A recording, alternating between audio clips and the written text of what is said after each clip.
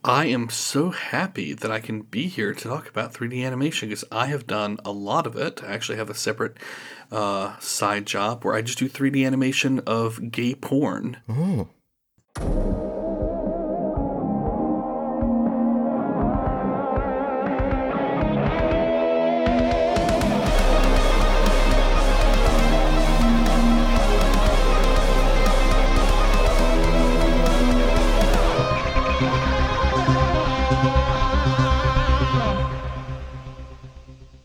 Welcome to the Flick Lab.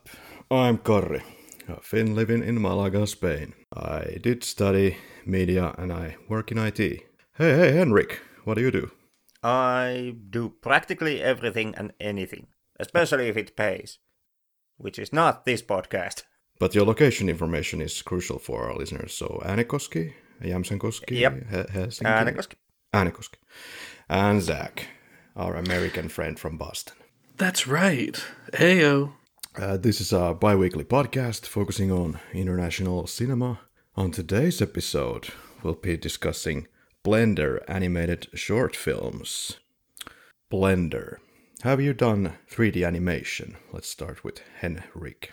Some, and when I say some, I truly do mean some. Nothing major, some few elements, objects for video game projects.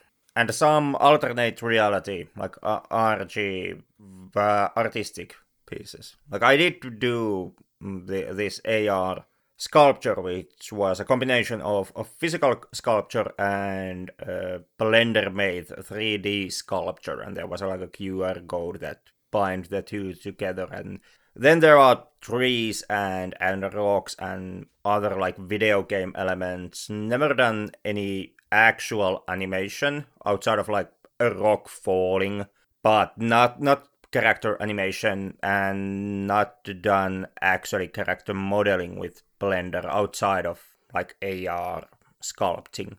Zach. I am so happy that I can be here to talk about 3D animation because I have done a lot of it. I actually have a separate side job where I just do 3D animation of gay porn. Oh. I take all of your favorite characters and I just throw them together. Like, who do you want to see do who? I can make it work. Just kidding. No, I've never touched 3D animation. But wouldn't that be fun, though? That sounds like kinky. It sounds kind of like already stuffed market. Maybe. But what if you could say, like, I'm going to take Gaston and the Beast and have them do it? The question is the Beast in beast form or human form? I would say do it as a public free-for-all license and release it on some hentai pages, or otherwise you are going to get a hell of a time from that one goddamn mouse. I mean, it is a public service, for sure. It benefits the public to have these things out there. Well, you know, our Patreon has been lagging on some Patreon content, so there's a venue. We should actually stuff it with all kinds of indecent material, or see as far as we can push it. How far can we push it within Patreon? I actually would be okay with us stuffing our Patreon account with homoerotica. I mean, why don't we just go ahead and start an OnlyFans? Who's performing? I vote Henrik. Well, we could use since OnlyFans is actually starting to block. It's starting to block the erotic content from its servers and the service itself. We could actually take the erotic content to Patreon, because most likely those buggers still are not up on the uptake. As far as I know, OnlyFans announced that they're gonna remove the erotica, and then that backfired, and then they said like, "Oh, we're not gonna do it anyway." Well, they got a lot of pushback. Yeah, well, surprise, it backfired. Like 90% of your content is erotic. Exactly, you're going to lose 90% of your income. It's ridiculous. Yeah, we keep pushing episodes, and still we are like 90% not accepted. I still maintain, erotica to our Patreon page. Well, Henrik, when you want to set up that webcam, turn on some sexy music, and go for it. Well, when it comes to, actually performing and showing some real-life erotica, well, that's going to fall on you and Karri. with my hideous figure. But when it comes to actual erotic fan art, which we could also do. Yeah, where were we? So, Blender. In gay erotica. God damn it, follow the conversation. I'm sorry. But yeah, I had this weird tangent going on. I was thinking of talking about what I've been doing with 3D, but maybe that's not as interesting as gay erotica. But yeah, I was in vocational school and I was studying media there, and of course, included was the lessons for 3D. And there I have been using a plethora of applications. Well, plethora being at least two, Maya and what's the other one? 3C fucking no, that's the phone call application 3CX. Never mind. So obviously this episode is coming with some expertise. Like, we know our shit. What did I learn? I animated a couple of balls moving from one room to the other, and it would come behind a moving door, and the door would open and close. Whoa. Putting some textures and stuff. So you animated moving balls. Moving balls. That's So we again, already back have the to gay erotica. pretty much covered. And I did also animate a moving car, although I did just steal the entire map from somebody else, but that doesn't matter. You can just animate a car that has balls. That can be the Patreon page content. We're going to talk about Blender, which I have never properly used. I have installed it a couple of times on my PC and then being like, yeah, okay, I can't make anything happen with my keyboard. This learning curve seems steep. Yep, nope. But okay, what is a Blender? Henrik? Blender is a free, mostly free, open source 3D animation program, which is widely used in varied of audiovisual projects. Most likely you have seen or you have played games that have been using Blender as a tool to animate the 3D models, even though it's not the only program. And also, like AAA productions, you easily tend to also use other 3D modeling programs, not just Blender. But most likely, if you played video games, at least during the last 20 years, you have met a game that has been using Blender. You got it all wrong, Henrik. A blender is a kitchen and laboratory appliance used to mix, crush, puree, and emulsify food and other substances. Fucking good one. I'll give you that. Yeah. Okay, Blender, the 3D company, was founded by a Dutchman called Ton Roosendaal. And you see him as a producer in most of these films that we're going to talk about today. Studied industrial design and wanted to be an architect, and then just happened to get into the 3D world. He did some development on the Amiga in 85, then he bought a Silicon Graphics computer in the early 90s for 60k USD. Blender's first version emerged in 94, and there were actually investors interested in this software, and then they came and then they went during the late 90s internet boom, when the interest was going towards internet instead of 3D animation. But in the early 2000s, something started to happen. In 2002 or 2003, Blender went under GNU GPL or GNU GPL license. So entirely open source, ready for everybody to remix, edit, and research in the source code. So there were no competitors of this kind. There were no free functional 3D modelers or animation software available. So that is why I think Blender persevered while many other projects died. Roosendaal, the dude who created Blender, he said that money is a means, but it's not interesting to Roosendaal, he at least claims. So that's why he gave Blender for free, because his real satisfaction, he says, is making something. I guess that excludes money, apparently. But no, not really, because of course there are subscription options to the Blender Cloud, and there are different revenues that they obviously have to run the Blender Institute and the Blender Foundation. The software itself, it wasn't quite there like 15 years ago, but today it's seen as like a viable competitor for 3ds Max and Maya from Autodesk and Cinema 4D. So yeah, it's been a long road. Any other thoughts, or shall we jump into the films, which we have 16? Let's jump in. Or maybe let's go in the chronology. Elephant's Dream in 2006 started this open film phenomena, so to speak. So, Elephant's Dream. We need to kind of try to unpack what this is. The name itself, the title, refers to a Dutch tradition where parents might abruptly end children's bedtime stories with the introduction of a sneezing elephant. I have no idea what that actually means. They actually start sneezing like elephants? Weird.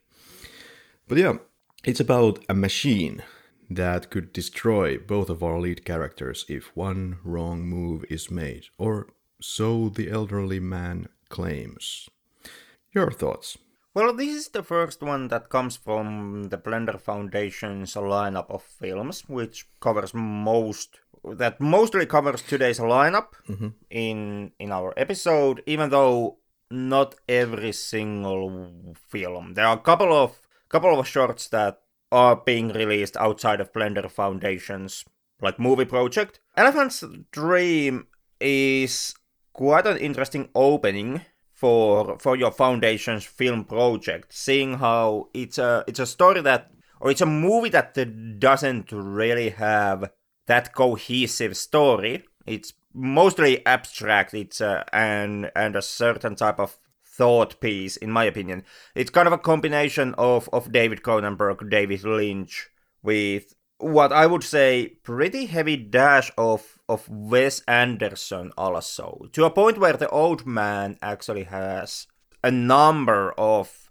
physical similarities to Wes Anderson. So it's a very much it's more of a feeling than it's any kind of a cohesive story. And in that front, it's an interesting that this was the opening piece for Blender Foundation's movie project, because one would think that your opening movie would be something more traditional, something that is more easy to follow, and something that's kind of altogether more cohesive experience, since one would think that you would be lacking on the script writing department and take an easy road there, and basically the only thing you would be putting your effort would be the technical limitations and the technical boundaries, and to make it technically as good as it can be. And that's something that actually does happen in Elephant's Dream also. You can see that this is very much a short film that puts heavy emphasis on the technicalities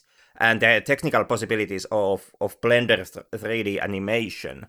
But it's very heavy to actually sit through, even though it's a short film, but it's not actually bad. Kind of a hallucinatory 3D animation short movie. Okay, I have some thoughts on that, but does Zach wanna chime in? Yeah, I'm in the boat with Henrik here. I didn't get this short film. I was not a fan. Knowing that it was the first, also, yeah, it's bewildering that you wouldn't want your first to be maybe a little more accessible. But this felt more like, can we do this? Technically, can we do this? And that's where all the focus was, of just starting and finishing this from a technical perspective, and any sort of story or narrative took a secondary role. And especially since some of the ones that we're going to talk about later are just so well done. This one just falls at the bottom of the rank for me. Okay, I admit that I did some reading about people's ideas and what the director said about it, so this will obviously reflect on what I kind of think about it and how I kind of built on those thoughts. So the director Kurdali said that the story doesn't say that creating ideas is bad, just hints that it is better to share ideas than force them on others, end quote. So I think that kind of fits nicely with the whole GPL ethos. It's like a mission statement, or can be.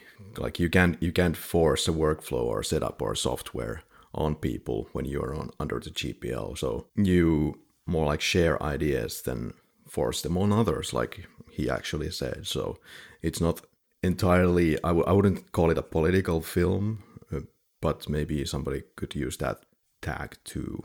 So as I see it, it's about this guy who has an idea about something and is trying to kind of force it on the other person. But the other person doesn't buy it, and he's always looking into other directions. And most of the time it seems that the younger guy, what's his name, Emo, he is not registering what is happening around him. So it's like we're inside the built world of Frog, the older guy. And he tries to convince Emo that this is actually happening right now. So it's like a war of ideas. No, I don't like your idea, or I don't accept your idea. Your idea is not viable. Your idea is not reality. I don't accept. What happens in the end? Well, Emo gets knocked out. So almost like a totalitarian situation by the end. You believe me or you can go to hell. And it's also kind of a Matrix, very Matrix influenced in a way, how at least I get that vibe when I look at the architecture of the buildings and the cables and stuff. Did you get that feel? I didn't actually connect with the director's statement, or I didn't find his ethos from the film. The whole point that the movie is supposed to be about discussion about the ownership of ideas and how you should communicate your ideas to others. On that front, I think the film itself actually somewhat fails to convey its idea to the audience. And this might be something that might tie into something that director also said about how he wants that the movie would be like an quote-unquote open movie. Something that doesn't make complete sense to anyone, so that everyone can come up with their own interpretation of what actually is happening and have like this share of communication, share of ideas, what just went on in the film. Which, does tie in with the mission statement. Have an idea and communicate it to others. But at the same time, I kind of feel that this one did not really manage to be clear about what it wanted to say. It kind of lost the whole point that the director was trying to make beneath all the dreamlike elements. And some might even say the nonsensical elements of the film. The aesthetic of the sort of sets, I didn't get Matrixy from that. I actually got a little more H.R. Geiger out of that. Well, but I think probably H.R. Geiger has influenced so many things over the last 30 years. So maybe it could be a little Matrixy.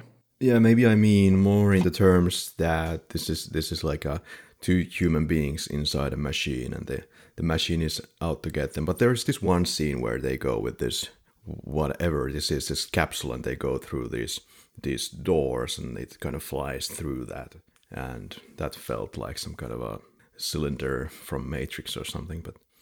But yeah, anyway, they are running from the machines, and the reality is confusing.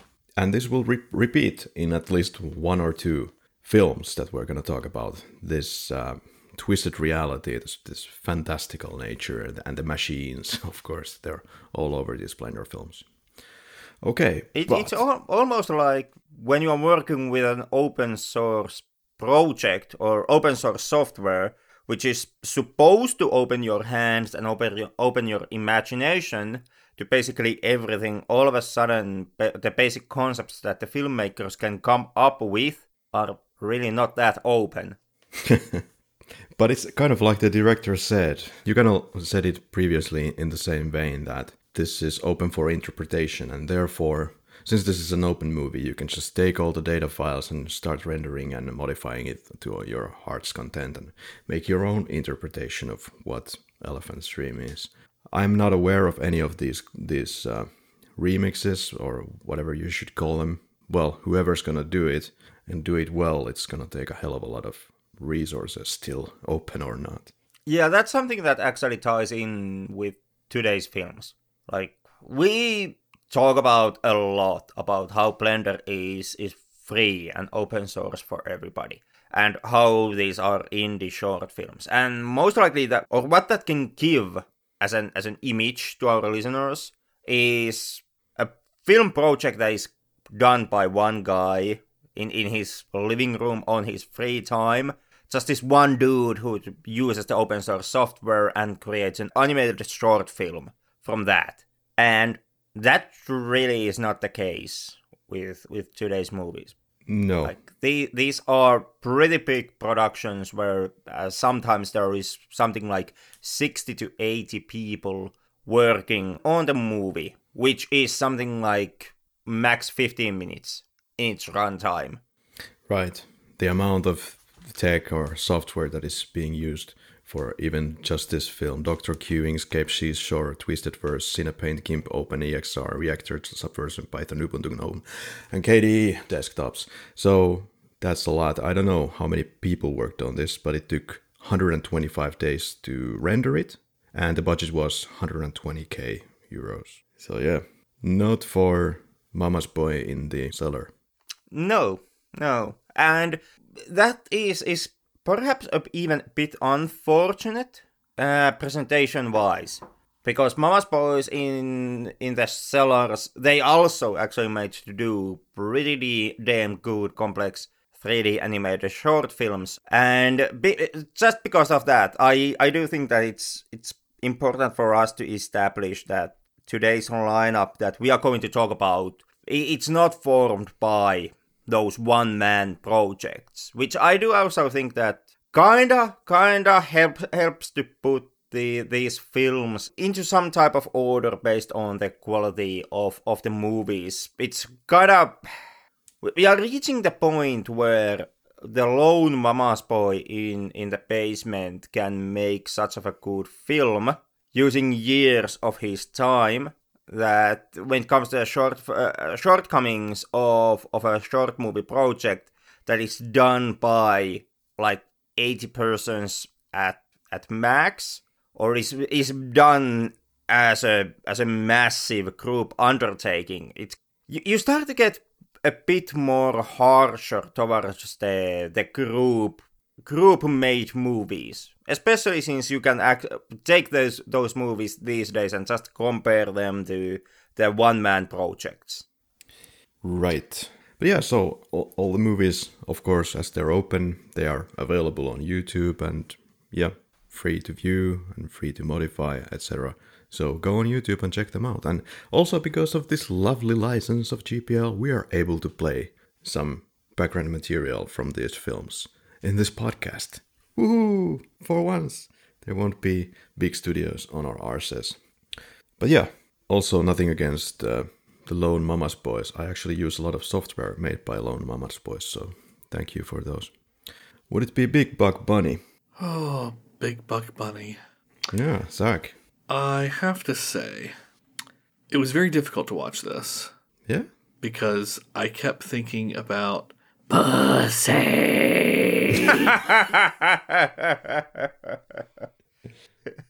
See, that's the effect that art can have too. For those of you who are unaware, that is a callback to the Christmas film that Henrik forced us to watch. Yeah, it's good that you explained that. So it was very difficult for me to get through this. Because he even has, like, he's sort of big, and he's got the same sort of shape.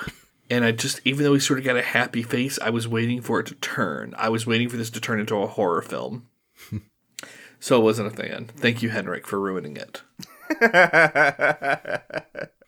But it's the mark of a good art that it leaves an effect. It's the mark of some kind of art. I don't know if I would say of good art. I mean, 120 Days of Sodom by the Marquis de Sade, is that technically good art? No. Well, at least when it comes to Pasolini's film version, a lot of people champion that movie. I feel like you guys are aching to get to your holidays because we can't stay on topic anymore. It's been a long year. Okay, well, yeah. Big Buck Bunny. Yeah. As Zach already made the comparison to our Christmas episode and the movie Bunny the Killer thing. Something also to take note is that the bullies in Big Buck Bunny also are pussies. So there's also that level. Yeah, but actually it's a little bit more violent than you would expect from a sweet cartoony movie like this. And this is a I thing that, actually was hoping that it would have gotten more violent. I I'm was telling actually you, when hoping he- it would do bloody something. I must confess already, this is like the bottom of my list. well, it's not Happy Tree Friends, but it's still killing of innocent butterflies, and it will get some more interesting levels later. I mean, when he starts putting the black stuff under his eye, like he's preparing for war and he's got the bow and arrow, I was like, oh, here we go. Here comes like the pussy moment. As a plot twist, it turns out that it's kind of like Happy Tree Friends, except the film itself is a pussy. We should totally watch all the 200 Happy Tree Friends in this podcast. It would actually be better viewing than Big Buck Bunny. Because when it comes to Big Buck Bunny, there really is not that much violence in it. 2 butterflies get killed. One of the kills, which happens off screen, like the actual kill, but that's pretty effective one. I give it that much. I was just constantly waiting. When is this one going to get violent? Especially since there's that whole like tree spike trap, and fucking nothing comes out of any of that. Bunny makes arrows, doesn't kill anyone. There's that spike trap, doesn't hit anyone, and altogether, I really didn't get into this one. Yeah, I think if this film would have been made in the States, I would think that maybe some cultural behavior would make this film even more soft than it is in the Netherlands hands. But I think that now that we are going deeper and deeper into this open source stuff, I think that it's great that we... Well, it kind of... I think in these films you can see that since... Well, first of all, you're working for Blender and your hands are kind of free. You can do almost anything you want, I guess. It's not like a big Disney Pixar project where you have to plan everything to the second. You can show this, but you can't show that. Here it's more freedom in that sense as well. And I think the films benefit a lot from that, but I think these are more honest films than many Disney Pixar films.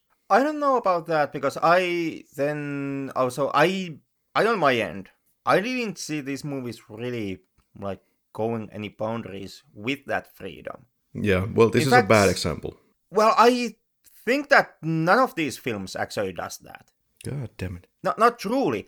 In fact, it's surprising to see exactly how much all of these films somehow, more or not, they stick to actually previously established tropes and ways of conveying characters and conveying story. Like, you see a hell of a lot already seen narrative elements in these movies. Big Buck Bunny, now, since it's the film at hand, works as a pretty damn good example of this. The story revolves around 4 characters. There's the titular, Big Buck Bunny, who is happy-go-lucky, perhaps somewhat slow on the uptake, appreciates nature, wants to be happy, wants to see everybody else being happy. And then there are 3 bullies who are dicks because Stephen King bullies are always over the top. That's basically what the scenario here. The bunny has to face off Stephen King bullies. And from that already pretty well used narrative framework, what you get then is, well, tell me guys, have you ever seen the Rambo montage? No. No. You haven't? No. You are shitting me. Okay, well, in that case, you got the first-hand experience. I have seen this. I'm putting black camouflage coloring underneath my eyes. I'm crafting the arrows and shit. I'm laying the fucking woodsy traps here. Stunt being done like... Well, even bloody Hot Shots too did that one. So... Yeah, but... Very much using something that has been established pretty damn thoroughly already years before the film itself came out. Well, Henrik, you're kind of like a box of great ideas because we already have the pieces here. We just have to collect them and put them together. We could be a great team. Let's build a fucking animation company. Besides, Zach has some experience.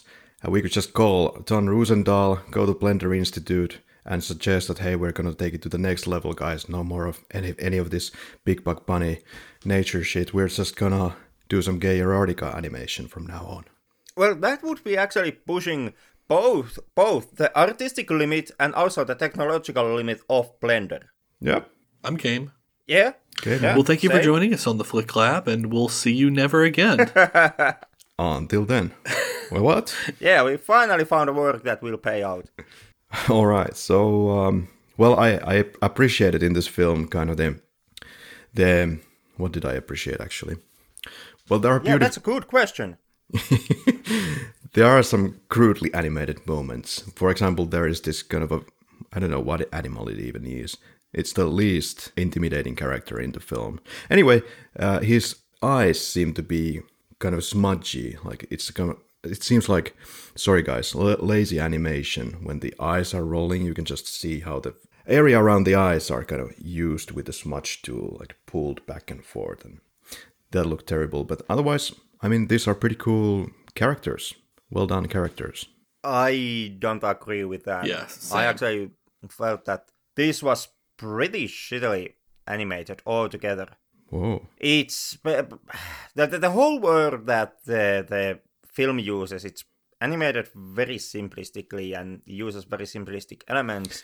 The arrows and the spike traps, all of that jazz, also modeled pretty simplistically. The characters are pretty simplistic. Yeah, but let's also take into discussion that many of these films, if not kind of all, well, talking about the Blender Foundation Institute films, these are made very much to kind of showcase the ability of Blender, first of all, and secondly, if not kind of firstly, is that they are able to build new features as they go along. Like in the Elephant's Dream, they found out a lot of elements or kind of tools that they need for making this film happen, so they introduced a lot of big updates to Blender, and that happens with all of these movies. So, it's of course, this is an old film. This is from 2008. This was made for improving at least the kind of fur animation. Well, I can say that from the Big Buck Bunny's fur, wow, that could have been more detailed. It's pretty blurry.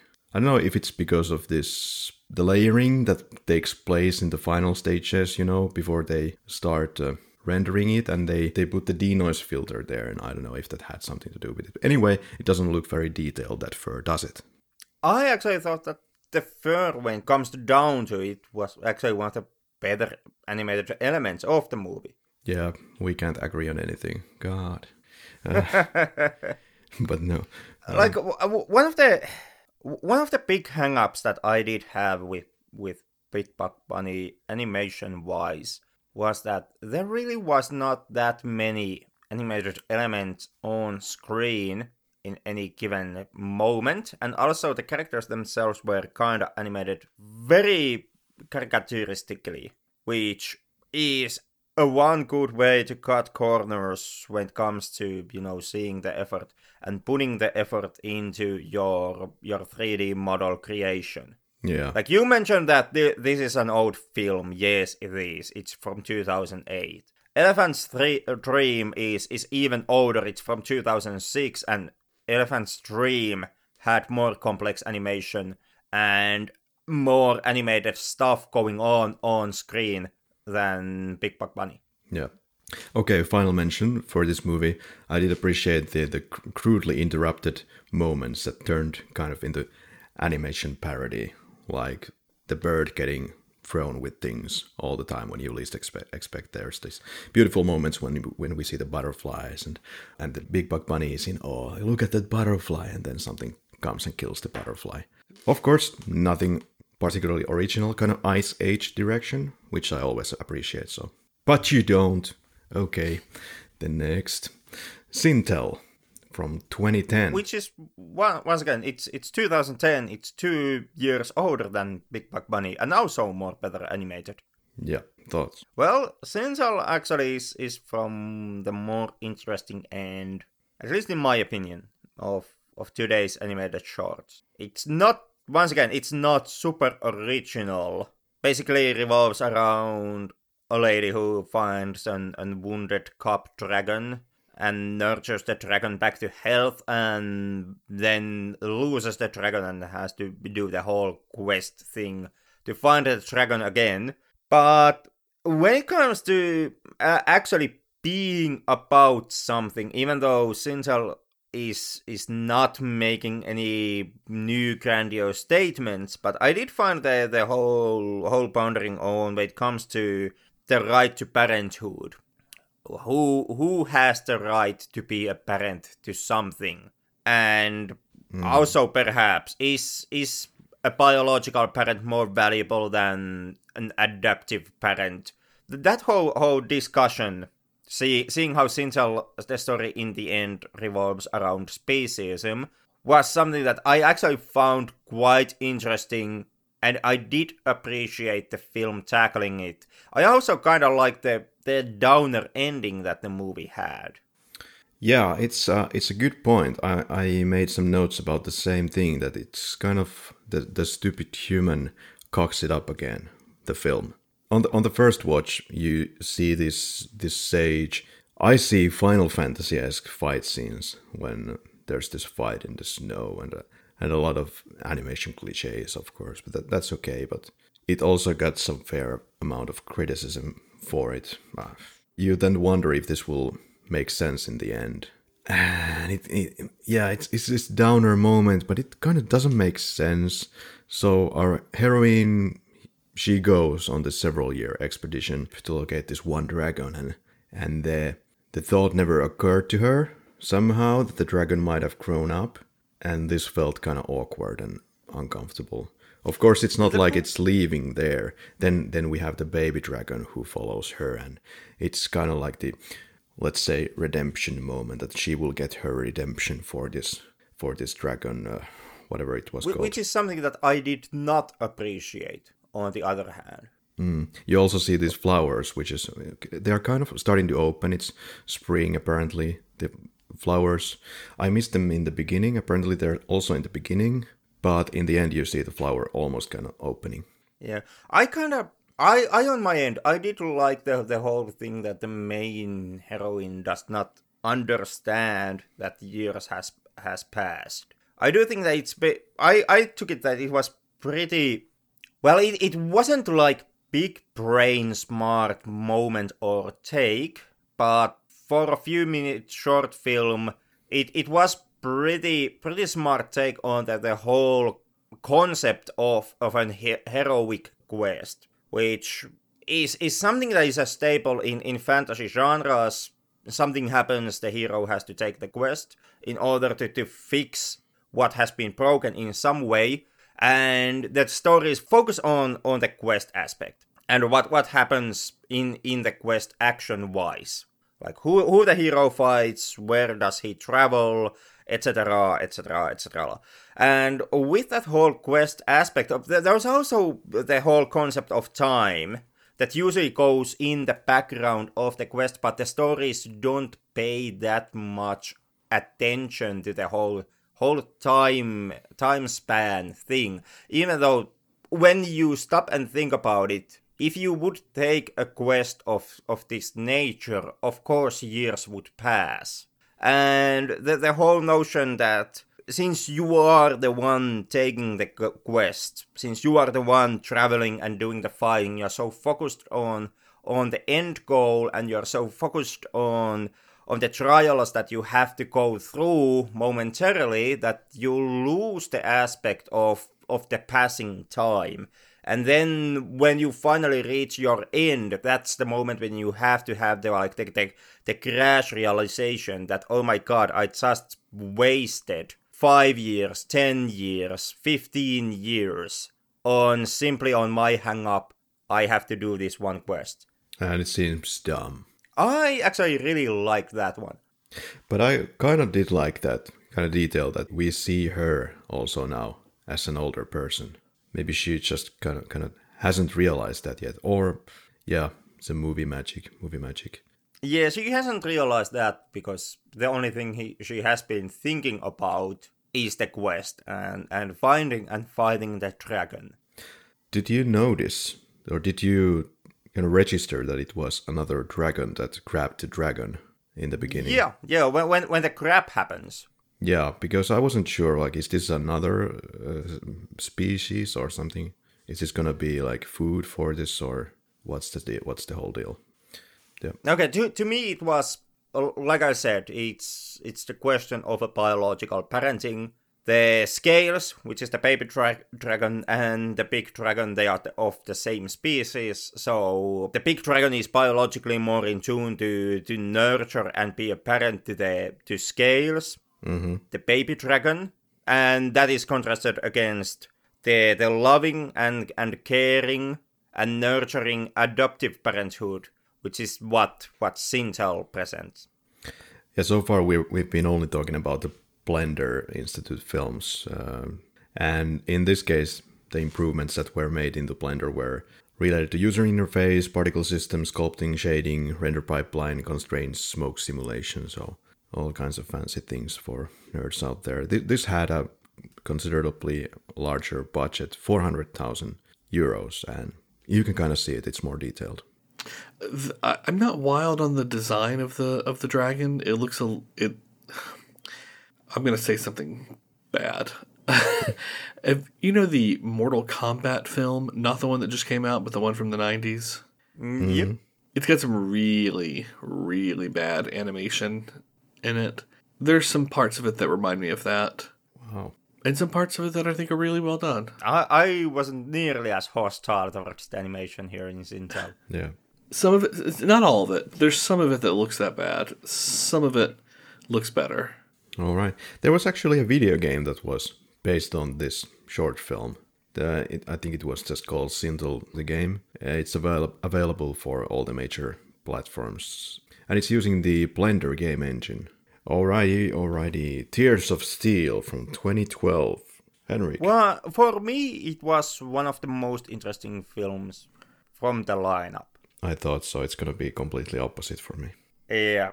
I saw it that this was the one that kind of took the whole idea what you can do with Blender and perhaps pushed it the furthest outside with the other short film we are going to talk about, Drink.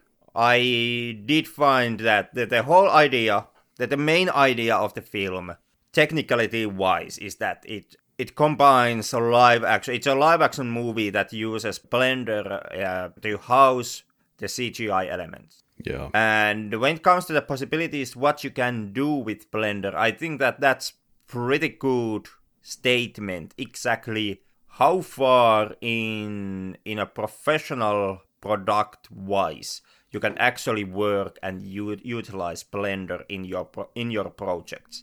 That is true. When it comes to the story of the film, Tears of Steel, aka, oh my god, I didn't even notice that Derek DeRint was still alive. It's halfway there. It's halfway there. I did like the action movie, main versus machine, sci-fi, shooty bang bang action film elements or quality of the movie, and the idea that the main character kinda goes into this virtual reality conversation with the machine AI, and that there's like a whole organization that tries to script write the correct words into our main hero's mouth.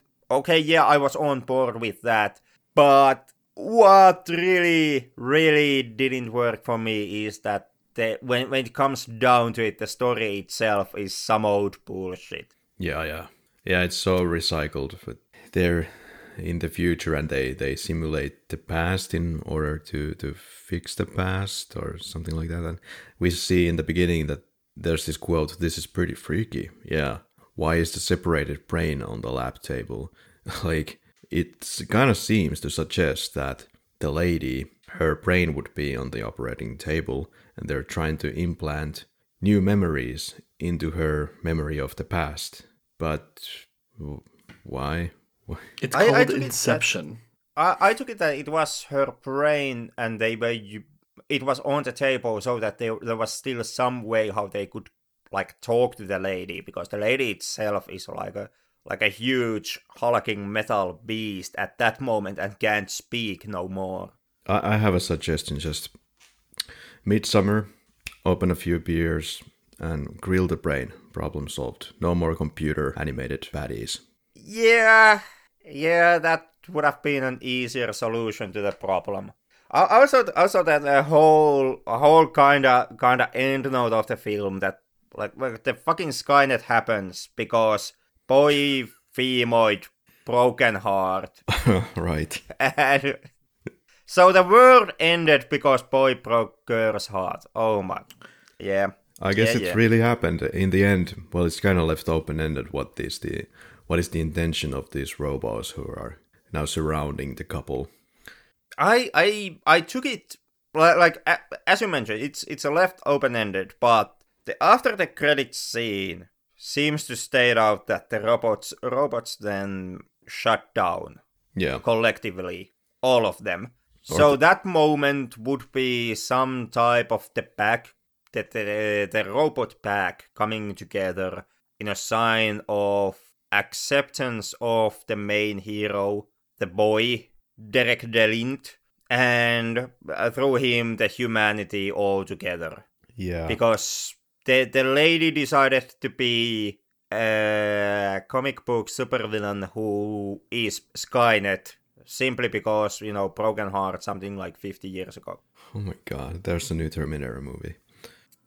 Yeah, but this is not very good criticism of any kind, but let me just put it out there that robot movies are a bit uninteresting for me, save for a few exceptions like the Terminator, if you call them robots. But yeah, it's kind of the tech show-off aspect that doesn't work for me so well. All this kind of Transformer-style approach of show-off with the machines. But of course it's a tech show-off. That's what the film is all about, and tech showcase for Blender, like all of these movies so far. Now, some of my favorite movies are robot movies. Okay. I like the first two Terminators, RoboCop. 1, Some of my best friends are robots. Transformer films. We are robots for you, Zach? Yeah, some of my best friends are robots. I have nothing against them. Like your co-hosts basically are just, speak bots. So, Zach, your thoughts? I did appreciate the leap of now trying to integrate live action with the 3D animation. And I think this is from 2013. I think had I seen this in 2013, my brains would be on the ceiling. But sadly, it's 8 years later. It still doesn't quite hold up. And yeah, the story is pretty bad. Oh, the woman got too emotional and now she's destroying everything because she got her heart broken by a boy.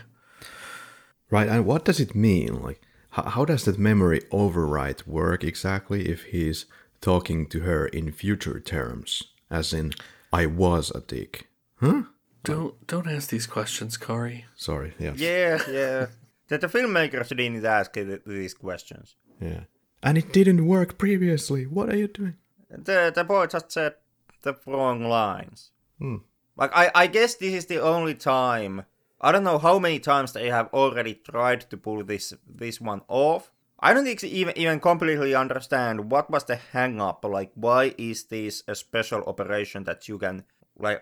I took it that they have tried this repeatedly throughout the years.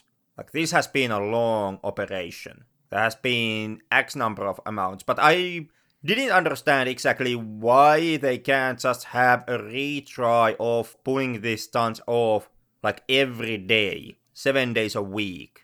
Yeah. Because this was a test for camera tracking, rotoscoping, compositing, and color grading. Alright, would it be the next one? No, okay.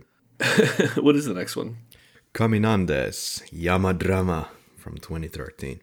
Directed by Pablo Vazquez from Argentina. Your thoughts? I wasn't the biggest fan. I was a super big fan. This was so much fun. Great sense of humor. I love it. I love this character, and I love the sense of humor. Puts the hoof on the road, and then the car sounds come and go. Love it. It was once again. It's a shared problem that I already raised with Big Buck Bunny. Like that, the main comedic element of the short film is actually one of the most used comic elements that you have in comedy films. That there's something that is stable or stays in a stable state. Main character touches or looks or does something, and it immediately accelerates. This is basically a reworkaround of, if you, for example, have seen the Austin Powers, the first Austin Powers movie sketch where Austin is taking a leak, and the automated process lady voice is trying to make the statement that what was it? Evacuation complete. It was something complete, and it gets constantly interrupted because Austin just continues taking a piss. Mm-hmm. Yeah, I just thought this was just when I first time watched it, it was hilarious and just so simple and excellent comedic timing and very minimalistic. Tells the story. Yeah, I don't think that this is, again, I if I could speak to the filmmakers, I would ask, what was your goal? Was your goal just, can you get your team together to make it? Or were you really trying to tell something? Because it's so light on story, it just seems like, I mean, this might be something that someone maybe doing in their first venture into 3D animation did, just to say, like, can I just put something together that makes sense? But really, it's just, does it look good? Because I think it looks fine. Yeah, it's just very light on the story, very simplistic. Yeah, very much like that Austin Powers gag. Did you notice that there's 2 sequels for this? Did you check them out? They're a lot of fun as well. Recommended. I took notice, but I didn't check them out. Yeah. Same. A strong Ice Age vibe from these llama films, so appreciate it. Oh yeah, I could see that. Yeah. Yeah, and Ice Age movies also kind of suck ass. Well, they are kind of a mixed bag, aren't they? Yeah, they are mixed bag. The first one isn't terrible, even though the plot elements are something that if you ever seen a Disney movie, you've seen the plot elements. Yeah, the problem with the Ice Age is maybe that the first 2 minutes are the funniest, when they do something like llama drama here, and then the rest is like, Yeah, that's true. Yeah. Would it be Cosmos Laundromat 2015? This is the first one I watched, and Right. there's something about it. It's hard for me to put my finger on it, but it's something that sort of stirs me inside. And I waited a couple days and I went back and watched it again. In fact, I showed my husband this one because I thought, no, I'd love to see what he thought of this. And yeah, it's beautiful.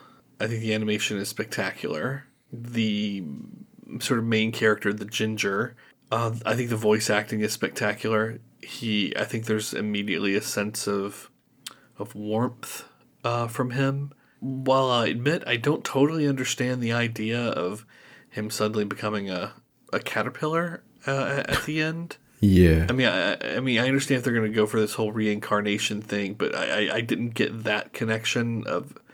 Anyway, but I love the end of, you're at some laundromat and then he just sort of gets in and out of all these different washing machines. It feels reminiscent of the end of Men in Black, the very, very, very, very, very end, where the camera pulls back from them in New York and you see Manhattan Island, and then you see the North America, the Earth, the Milky Way, and then it's really, you're looking at a marble, and it's 2 beings sort of playing marbles with all these different galaxies. It sort of reminded me of that. Yeah, it's not exactly surrealism, but let's say, yeah, it's an absurdist film. There might be limits on how much you can start to analyze the story here. But yeah. There are very strong limits exactly how much you can start to analyze this one. And the reason for those limits is the fact that, as the film itself makes it poignantly clear, this was meant to be some type of an opening for a grander story. This was supposed to be continued, and it never was. Yeah, actually, that's a recurring theme, unfortunately, with these open movies. They're supposed to be some kind of a like jumping platform to some bigger project, which never then takes place. This is one of them. Yeah, and since I was, since in earlier moments I was kind of up in the arms about the production crew sizes in some of these films. This one was the one that had like 60 to 80 persons working on it for 18 months, full time. So when it comes to animation, when it comes to technical quality, it's no actually wonder that production-wise this is such of a high note and high quality, which once again kind of makes me to re-ask the question, exactly why did we never get a sequel to this? Why was not the concept of Cosmos Laundromat being taken any further? Right. Even within the confines of this one short film. Like, why is this so short? Why does the idea stop so abruptly? Since you had, like, a full production crew working on the film, why did you stop here? It is weird. Yeah, in 2020, it was announced that this film would then be the total of the project. But it was at least in 2 occasions, was it, that they announced the sequel was starting to get into motion, but nothing. Yeah, they were planning on sequel. If I remember correctly, they were also planning on making like a full-length feature film at some point. And then they just cancelled the project repeatedly up until 2020, when, like you mentioned, they stated that this is the end of Cosmos Laundromat. And I do think that it hurts the film a hell of a lot, because since this is something that was meant to be continued, it also means that the ideas were mainly to be presented and handled in the continuation projects. In the feature film or in the sequel short films or in some other form. This is basically just a teaser for what might be in the future. And it kinda isn't anything except a well-done animated short film on its own terms. And it's weird that you use 400k on this film and then just quit. Of course, I understand it's foundation, the money may be limited, and even talking about a full feature, if this short costs 400k, are you really ready to pull the full feature? And it seems to be a recurring theme that, yeah, the full feature never gonna happen. Yup. And that's, it really, it does bother me with Cosmos Laundromat, more than with some other projects that we are going to check out today, because the main idea that I saw behind Cosmos Laundromat, the idea that the main character Frank is going through this journey of rebirth in different forms of life, in different, I don't know, worlds, cosmoses, galaxies, wherever that is that he's going, and he is going to have the Ginger as some type of a guide throughout this journey. It's not actually a bad idea. Hitchhiker's Ginger through the galaxy. Yeah, precisely.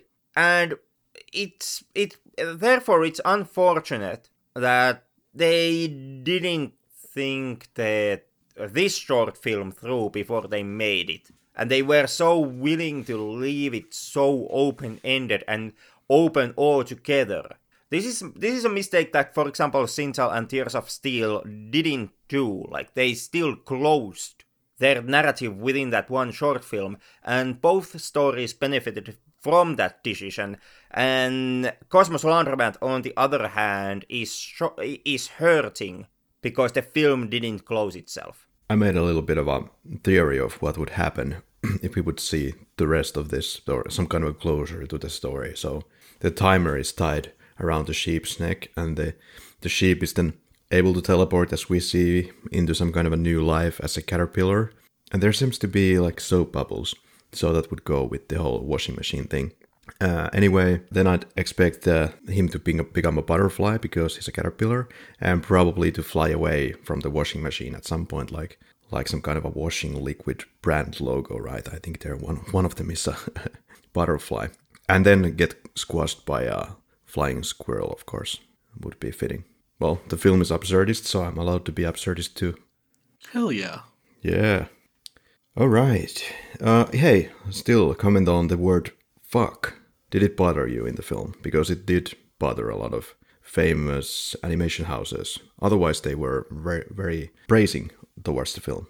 It's surprising that fuck was something that they took a problem with, and not the whole idea that our main character Frank opens the film Yeah. trying to fucking kill himself. Amen.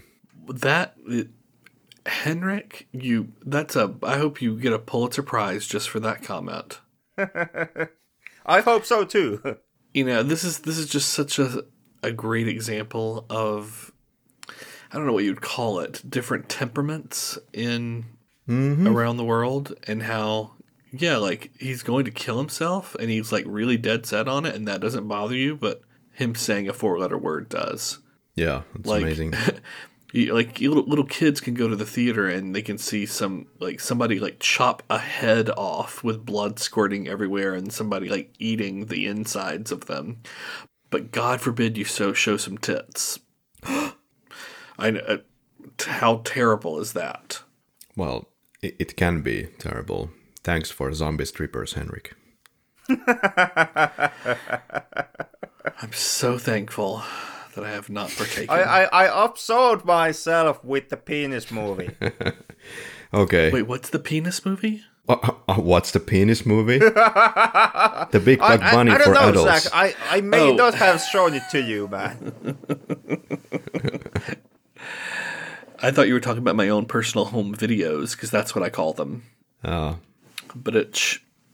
Well, you all have some dark clouds in your closets. But what does that even mean? But Henrik has this Belgian porn collection. Guess we have to cover it sometime in the Flick Lab. Fucking A. Literally. Literally. Oh, okay. Glass Half from 2015. Do you want to take it? I like this one. I like this one. I'm a fan of shorts that have no dialogue, because I think it just opens it up to a broader audience. And I think sometimes we're too dependent on dialogue, both in shorts and animation and live action and all of that. People just say what they think all the time in really bad movies. And I think good filmmaking is we can show you what they're thinking. And this is a great example of that. Also the fact that art is so subjective, and some people see a giant fucking bunny trying to kill people with a 2-foot long dick is great cinema, and some people don't. Henrik really traumatized Zach. There are 2 movies that we have talked about in our podcast that have stuck with me for weeks and months, and that's one of them. Just wait until someday the movie is going to be endorsed by Martin Scorsese. To me, Glass Half was somewhat wasted potential. This may be somewhat unfair from my end, because this is something that I would have hoped the film to do, and then obviously the film itself, it has an artistic right to choose what's going to tackle and how it's going to do it. It doesn't necessarily have to cater into my preferences and my wishes as an audience member, but I still felt that with the title Glass Half, I was actually hoping that there would be some type of a comment on the societal class divide, because that's almost in the title. You have glass and you would have glass, so why not? And I was somewhat disappointed that the film then chose to focus on making the whole point just about the differences in taste in art criticism. And the final punchline was like the oldest punchline that you have in art criticism comedies, which is that the two art critics that you have can't differentiate between a painting and a bloody window. Yeah, or come on. any other real world object that just happens to be in the gallery space. It could have been a fire extinguisher. It could have been a wine glass. Anything. Basically, the joke still would stay the same. What's with this third guy who is attaching ideas of a blinded duck into every painting? Does he have like a crystal ball? Like, well, it's not going to be in this painting, but, you know, the next one, the window. Weird. He's a goddamn genius. That's who he is. All right. Now, I think there's always those people who just, they operate on a different level. You know, I mean, we may or may not have one of those people among the three of us. But I mean, if we would get a translation of this Sims type of gibberish language, I guess the guy would have come off as a little bit of a weirdo. Like, guys, I appreciate this painting because a duck is gonna splash on it. What? Yeah, anyway, it's kind of cool that this still manages to bring the points across with this Sims type of language. And very clearly with the visualization and the tone of voice only. And you can still follow it perfectly. It's kind of nice. Have either of you ever seen the documentary Exit Through the Gift Shop? It's about Banksy. No. Unfortunately, no. I've seen the shorter street art documentary, but not Exit Through the Gift Shop. It's done by Banksy. Right. I've seen it, yeah. Yeah, it's a rather penetrating look at the art world. And I mean, who knows? This could be a future episode, so I won't really go into it. But I think this film has some similarities in terms of what is good art and who determines what good art is. Yeah, another good documentary tackling that subject matter would be My Kid Could Paint That. Basically, a documentary about, was it something like 10-year-old little girl? Or was it Jackson Pollock? Yeah, precisely. If you're interested in that, there's another documentary called Sour Grapes, which is a documentary about the same concept, but in the wine world. Well, let's get to those food films at some point. It's making me hungry. Yeah. Come on, guys. We already tackled cannibalism once. What to do with this guy? Give him a free reign over the podcast.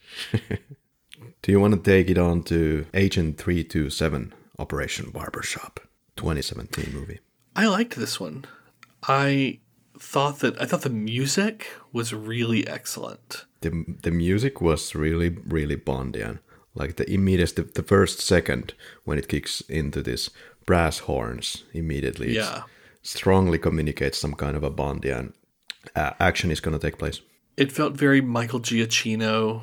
It felt very The Incredibles. I thought the camera work with the action was really great. I mean, yeah, I liked this one. This one was super fun. It should have been a film. Again. Yeah, this was supposed to be a full film. It never happened. Surprise. Yeah. The product that we got, it's a trailer. Yeah. Or serves that function. It's like one scene from a movie. Or something that would or was meant to become a movie. And to me, it was actually, once again, it was a harming feature when watching the short, because I kinda couldn't establish what Agent 327 was supposed to be.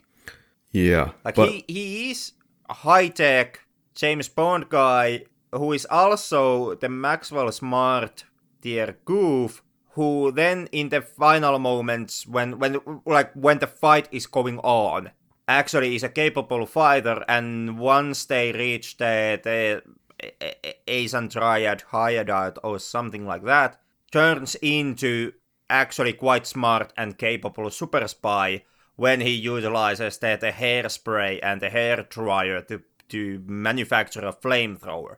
So is he a goof or is he a capable super spy? There's interesting overlaps here. So first of all, the Agent 327, it's a Dutch comic series by cartoonist Martin Lodewijk. And then again, you can see so much. But if you go back to the comic series, yeah, it does look like Rowan Atkinson, seriously, from Johnny English. But interestingly, the character of Agent 327 predates Johnny English. But who knows, maybe English was in part inspired by 327? I doubt it, but it's some Dutch thing only. But anyway, there are similarities that are striking. Don't you think? Looks like Rowan Atkinson. Yeah, he did. He Yeah. did. And this is something that perhaps I would have been more okay, or the short film or the trailer would have been easier for me to approach had I actually seen the trouble of reading the comics before watching the trailer. I didn't read them at all, which means that I have no actual concept of what Agent 327 is in the end, or what he actually is. The only material that I have to go with is simply the trailer, which showcases you two different agents, the goof and the capable super spy. Unfortunate and kind of maybe surprising that if this is some kind of a famous Dutch comic series that you'd think there would be more backing to the film to be made. But yeah, something again happened. I checked out the website and the website says it's offline. It doesn't exist at all. Too bad. Next one? Sure.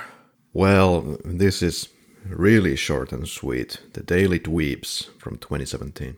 Zach. I give you short. Yeah. Yeah, I'll give you a short response as well. I didn't like it or get it. Daily Dweebs offer somewhat funny insight into the whole question exactly how do other countries see America. Seeing how Daily Dweebs is supposed to take place in some type of depiction of 1950s American suburbia. Right. So what you get in American suburbia, I'm not completely sure exactly where Daily Dweebs was done, like what country, where do the filmmakers come from. At least it's once again produced by Blender, but I don't know about the creators. Yeah, I did manage to find the some of the creators, and those notes made the mention that were they born in Brussels and raised in Costa Rica. There really is not that much information that I managed to find on Daily Dweebs. Yeah, and once again, yeah, you can't even tell, not really, unless you're looking at the bike in the background or something, that this is supposed to be 1950s American suburbia, and you have to go read it that it's about 1950s American suburbia. And Yup. And yeah, this is once again one of those cases where it was supposed to be some kind of a serious, but nothing, as far as I can see, nothing came of it. And this one also is very strongly hurting from the fact that nothing came out of it. Because Daily Dweebs also, it struggles to form its own identity and to communicate to audiences what it actually is about. Like, going with what we have here, Daily Dweebs is about some type of mutant sausage dog that has a brain damage that exists in nowhere unless you do the reading and find out that it's supposed to be America, but nothing connects to any type of a depiction of America that would be based on any reality that we did have. And then it's just like, I don't know, shenanigans. Yep. Yeah, I mean, I'm all for a filmmaker trying to tell a moral or, tell a story by really telling another story. I'm cool with that. You got to make those things clear, though. And to me, the filmmaker doesn't. To me, I watch this and I go, it's just shenanigans and tomfoolery. I don't actually see, I think this is a criticism of conspicuous consumption in America or whatever it is. I'm not getting that. I just see buffoonery. I barely even see narrative arc. Yep. Yeah. Yep. Maybe it is with these open source projects, the kind of the curse, as I think the case is, that the people who worked on this, well, I think necessarily weren't paid or weren't paid much to produce this thing or at all. The thing is that, well, financial motivation is always one thing. It kind of gives you the rhythm. You have to show up and start working on a project every day. What I feel might be going wrong with all of these projects that never see the light of day here is that people just lack, they lack the rigid scheduling that you would otherwise, you don't have that pressure maybe to go all the way and do it every day and discipline? stick to the discipline, thanks, to do it. Why, like, it's easy to do, relatively easy to think of in terms of, I'm gonna now make a 1-minute animated film with a bunch of dudes all over the world.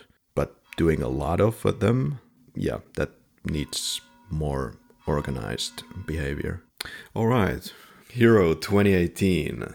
This is a showcase for the grease pencil feature in Blender 2.8. This was really well done. I like the grease pencil view of it, or style of it. I like the story.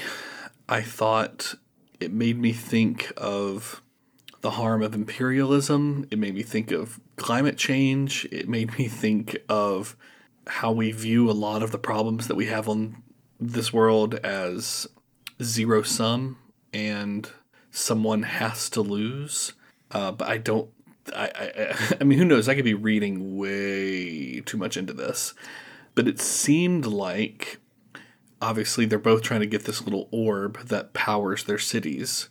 But if you notice, whenever the orb at the very, very beginning is taken by what's seemingly our hero, and he puts it into the thing, and then you see that shot of like all the lights coming on in the city. Whenever it's taken, you can still see the lights are on in the background of the city. Now, who knows? That could be a mistake, or it could be intentional that, hey, maybe we could share this thing and every other day swap it back and forth, and then we power both our cities. Yeah, I liked this one. I really liked it. I didn't see any of those things that you just mentioned, and I thought this was, like, when you take into account the music and the kind of the presentation, I felt this was the weakest as far as in storytelling, maybe out of all of these, almost, in a sense that I felt that it was more like a show reel. Look at how cool our technology is, and that's about it. Well, I'm happy to report that you're wrong. Oh. No, I'm kidding. Well, my opinion says that you're wrong.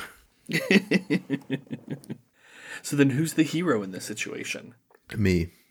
Oh, God damn it. But I'm white. I'm used to being the hero. And I'm black. Not. I identify as Asian. Let's not go there. But yeah, Henrik, you loved it. I'm in the happy medium. Perhaps more closer to Zack. But once again, Hero is a film that, well, it closes itself off better than some examples on the list. Like, for example, Agent 327. It doesn't close itself off, definitely. It ends with an open note, but you can kind of see that the film's point might just be that the two characters are just tied into this endless loop where they just keep on stealing the same bloody orb and bringing it back into their respective cities, and it's just a continuation. So weird. So it's not completely open, left completely open. I did like how it was animated, even though I did pick up some of cut corners when it came to exactly how much animation you put into it. When the human characters, for example, were moving, really, really good animation, top notch. Absolutely loved it. But then again, the film actually tries to use as much large objects in order to have to animate as little as possible. Like, for example, there's the whole airplane scene, which takes a huge chunk of the film. And airplane, yeah, you have like the moving rotors, yeah, but the airplane itself, it's like huge ass metal wings, huge ass hull. You can put a person inside the airplane, and then you don't have to animate like the eyes, the mouth, the legs, the arms, the torso, because the airplane itself is moving. And also when the darker guy was falling through the air, I did pick up similar type of tricks, or same tricks that I have seen in this 2003 animated web series Broken Saints. So I did pick up on the ways how technically they were cutting corners around exactly how much work they have to put into animation. It didn't bother me, it didn't like break the film for me, but I did notice those like shortcuts taken. When it comes to all of the topics that Zach found from the film, I found some of those, not all of them. The film and the narrative very much plays with the whole statement, one man's terrorist is another man's freedom fighter. That's what essentially is in the core of here. Both characters are the villains and the heroes of their respective cities. And there was also the technology versus the nature. So it is on my list of Blender shorts. This one does land on the upper echelon of things. It's not like my favorite thing. It's not necessarily even in my top 5. But altogether, yeah, I do think that Hero was pretty well done, pretty solid animated short film. I can't draw for the life of me, but when I look at the colors and I look at it with this uneducated eyes, I felt that there could be more pronounced color in the film, maybe more flickering or change of colors when the frames change. I felt that it was kind of subdued in that sense. But of course, maybe somebody listens to this and says that, dude, this is complete horseshit. What are you talking about? It's supposed to be the way it is. Yeah, could be. It's kind of like you would talk to like a wine taster. Well, if you become a wine taster yourself, you start to become experienced within those parameters. You have to learn what it is that is the great wine, super tasty wine, the best wine in the world. What kind of qualities are expected from that? And it's something that kind of everybody agrees on, that it should be roughly something like that. So it's kind of questionable if wine tasters or any given people, experts on their fields, could be said to be right. Even if you put like experienced wine tasters into a blind test, they might make like crazy mistakes there, so to speak. You give them like €10 wine and they say that that's the best. That's the $2,000 wine. So they might not be able to differentiate. But so I mean, my opinion is superior to the experts. That's what I'm saying. Especially when it comes to wine. Especially. Well, spring 2019. One of the big ones from Blender. Zach, your thoughts? I think this is my favorite. No surprise. I think this is my number one. It's beautifully done. It's a beautiful story. There's a start, middle, and end. It's adventurous. It's a little scary. It's hopeful. It's magical. And yeah, I fucking love this one. It's my favorite one. It's the one I watched the most. I think I watched it like 4 times. Oh, really? Okay. I remember seeing this before, maybe a couple of years before, and yeah, it's something that kind of I remembered for a long time. Colorful, pretty, imaginative. Yeah, the plot is not very straightforward, really, or you might want to check out some details on that on wherever you're reading the bio of the film. But yeah, it's about the spirits in the forest that are awakened, and then this young girl gets this, help me out here. Hey, she gets something that which she is able to control the spirits if she's in the possession of that thing. It's kind of a crossbreed between Stephen King's The Mist and Gaia Theory. All right. I almost viewed it as though she is either the oh gosh, what's it called when you're the last of a long line? Loser.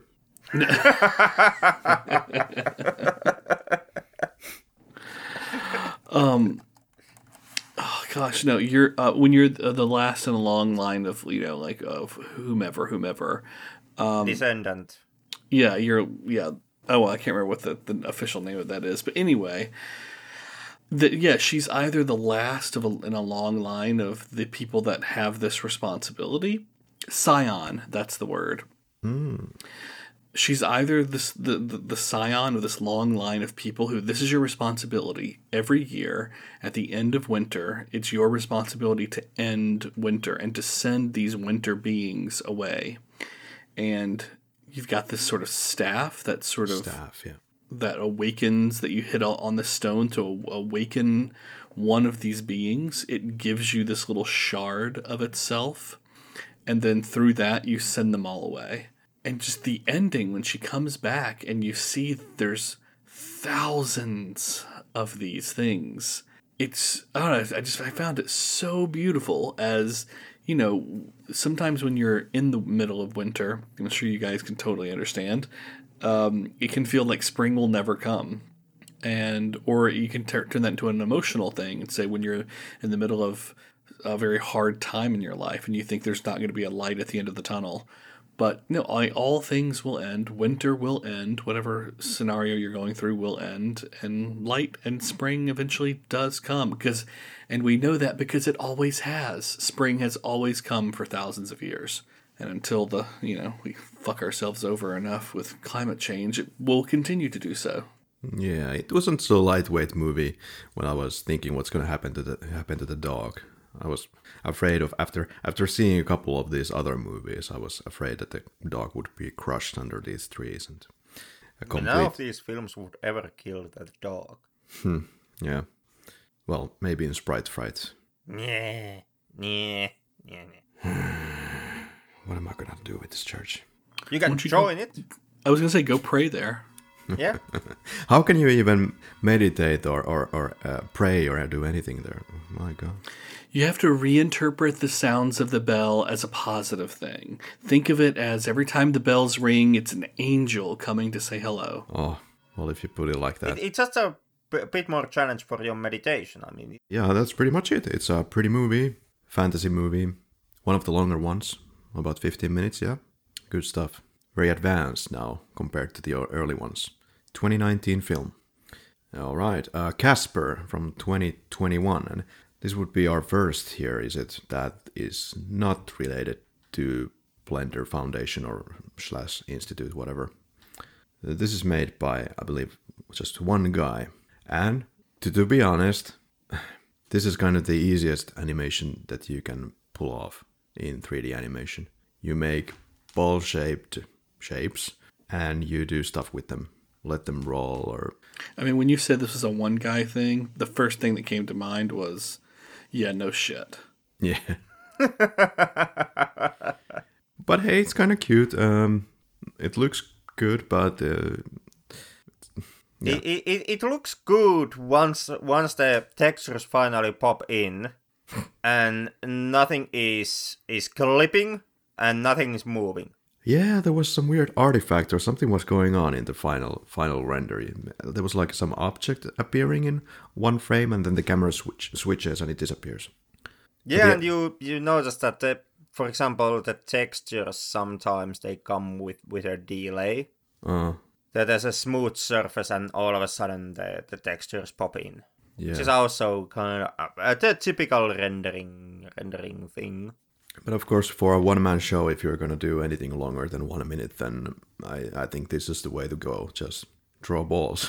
Fight with balls. But it wasn't bad. No. It was somewhat Wall-E-esque. A simple, actually pretty open-ended, short narrative about a ball-shaped robot who finds something that he already has like 15 of them. Whatever those orange balls were supposed to be. Yeah. They at times almost operated, or the one orange ball at times almost operated like it would have some type of intellect. I don't know if it did or what it even was. The film kind of does not explain itself. It's kind of like a snippet from WALL-E without Pixar's financial backing and all the careful attention paid to the technical details, which does play or does show up. For example, in the objects clipping through each other or the texture popping. Yeah, it's kind of like, basically it's almost like a love story between orange-looking ball or something and a ball-looking robot, ball-shaped robot. So, jolly ado. Zach will get that. Is fun for two? Something like that. Not folie ado, but jolly ado. Ha ha ha. J'ai besoin d'améliorer mon français. Je suis un billet du métro. Hey, that's very useful. All right, so bye-bye Casper, I guess. Bye-bye. Relic 2021. One of those that is also not a Blender movie. And again, I would say that shows. The camera shows us a lot of shots where it's just kind of static. There are lighting effects, maybe some artifacts, small little particles flying here and there, but mostly everything is still, just camera going through a space. What do you think, guys? This is the one that's most obviously not from Blender Foundation and most obviously like one man or a small group project. We have seen the resurgence of this type of animation projects in the past years.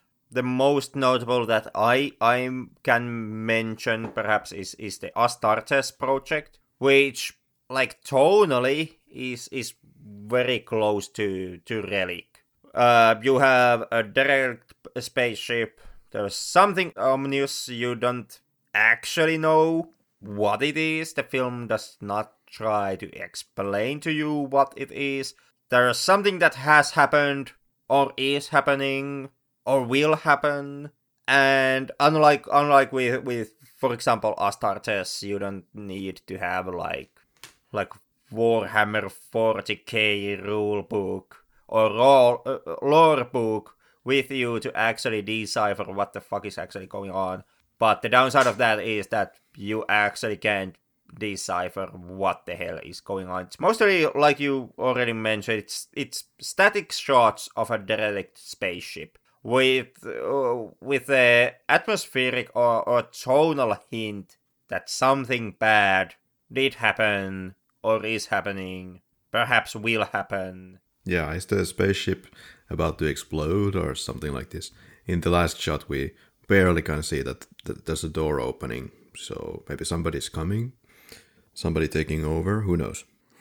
Yeah, this was... I liked this one's sort of feel. It felt very Prometheus, very Alien, very Ridley Scott.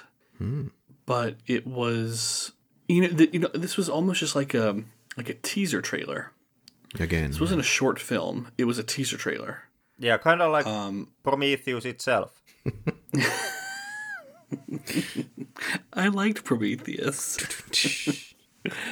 So I wish there would have been more, but and you're right. I think in terms of the filmmaking part of it's very simple. You're right. It's a lot of static shots of just a camera moving. But that being said, the atmosphere of it I thought was pretty great, and I just want to see what Chapter 2 is. Yeah, created by Andrew P. Roberts, if I understand. So, well done, Mr. Roberts. Let's get him on the podcast, and he can tell us about Part 2. Yeah, you know what? We could do like a Part 2 of Blender movies somewhere along the way, and get actually some guy who knows something about Blender to talk about it.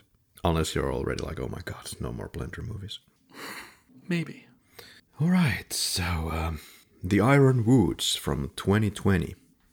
A robot kill squad patrols a nearby forest and finds something unexpected. And this is animated by Noah Suarez and Victory Pictures Incorporated. and did win Vienna International Film Awards 2021. Alright, so nothing new under the sun, like idea-wise, but nicely executed. A robot saves a baby. I liked the robot design. Nothing groundbreaking, but sort of classic, standard. I liked the one big eye. Not wild on the design of the baby, but yeah, I thought this was good. It was a standard good. Yeah. I thought it was very much standard. Standard, yeah. Really hard to say anything about many of these movies. Like, they are so following so many typical lines of thought when it comes to robots and storylines.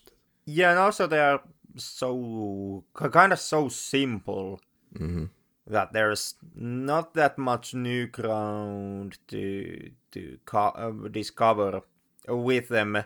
This one also being one example, you pretty much have a basic premise. It's the Skynet situation once again.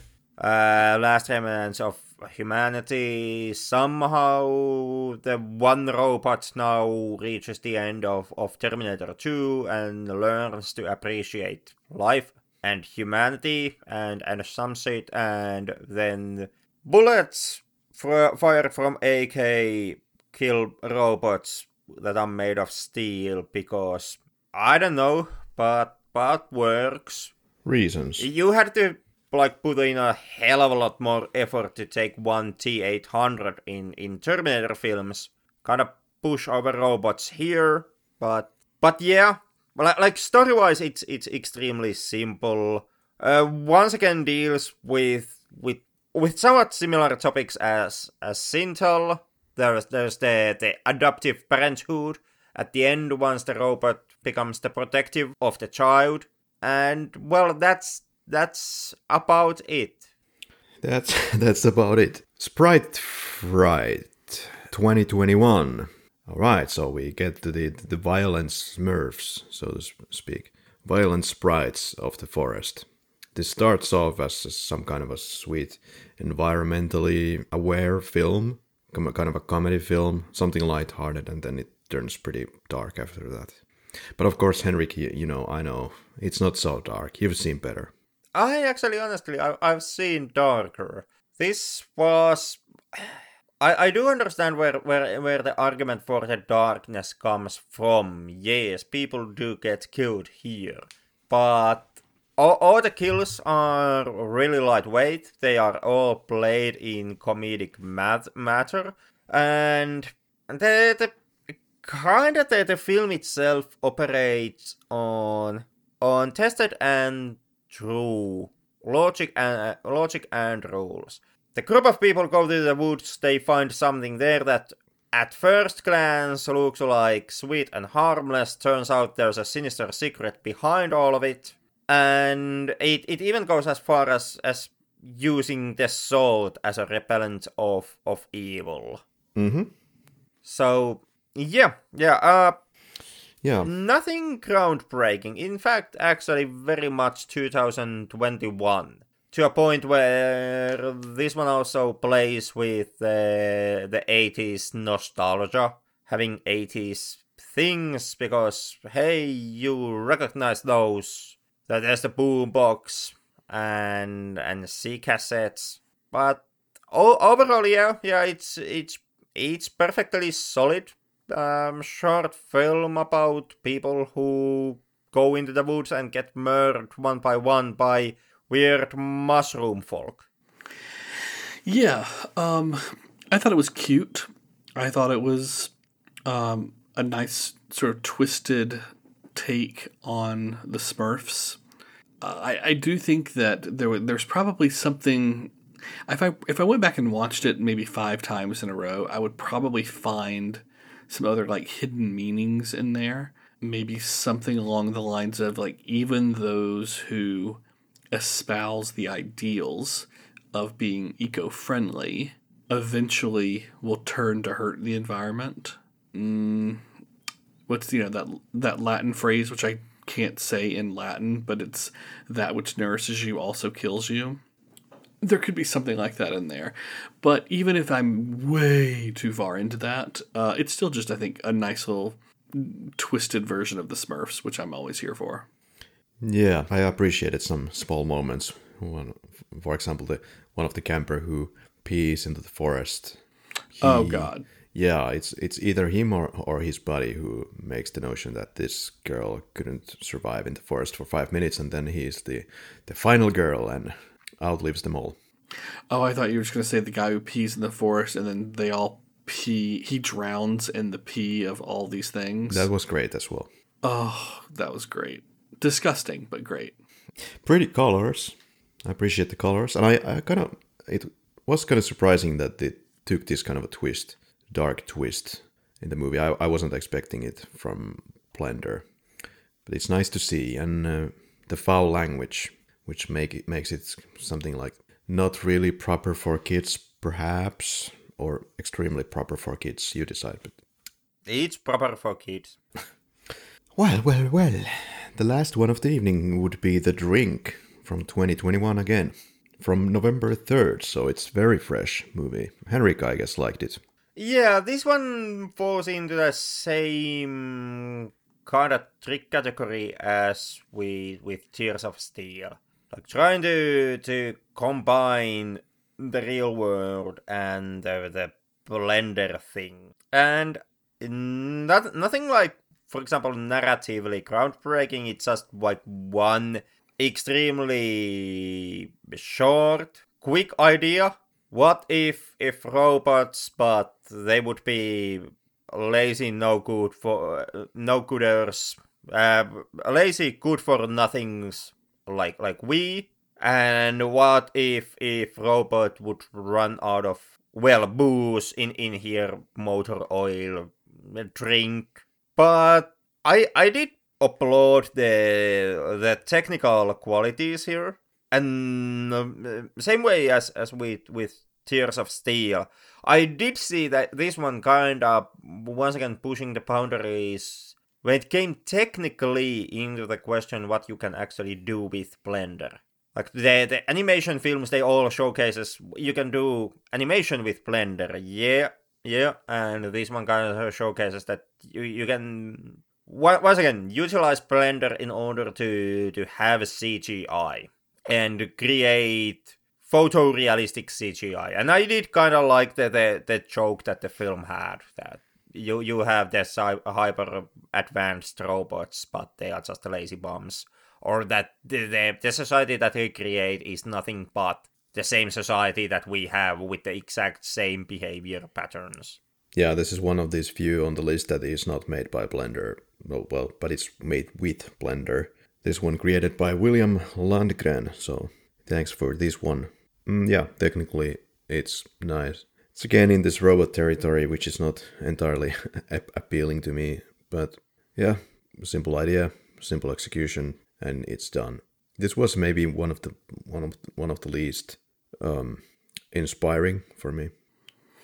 I sort of liked the what would you call it? The blending that the blending of photorealistic, or maybe even not even photorealistic, but actual live action and the animation. I thought it looked great. There was one part that it did not look so great when he's trying to get out of the pool, but I actually thought that this was, to me, I think this robot is one of many robots in a sort of post-apocalyptic after Skynet, when all the robots take over and all the humans are dead. And he goes and just commandeers this house up in the Hollywood Hills and is just bored now because it's like, all right, well, we killed all the humans, because everything's very sort of run down in the house, and there's cobwebs everywhere. And the kitchen, I mean, the refrigerator is full of like old food that's all dusty and gross, except for the motor oil. And then when he goes to the store, even the motor oil sitting on the shelf is old and crusty. And we never see another person. We never see another robot or human. So I could be reading into this. I could be having my own little fantasy world over here. But it made me think that this is the life, the bored life you get after you take over all of humanity.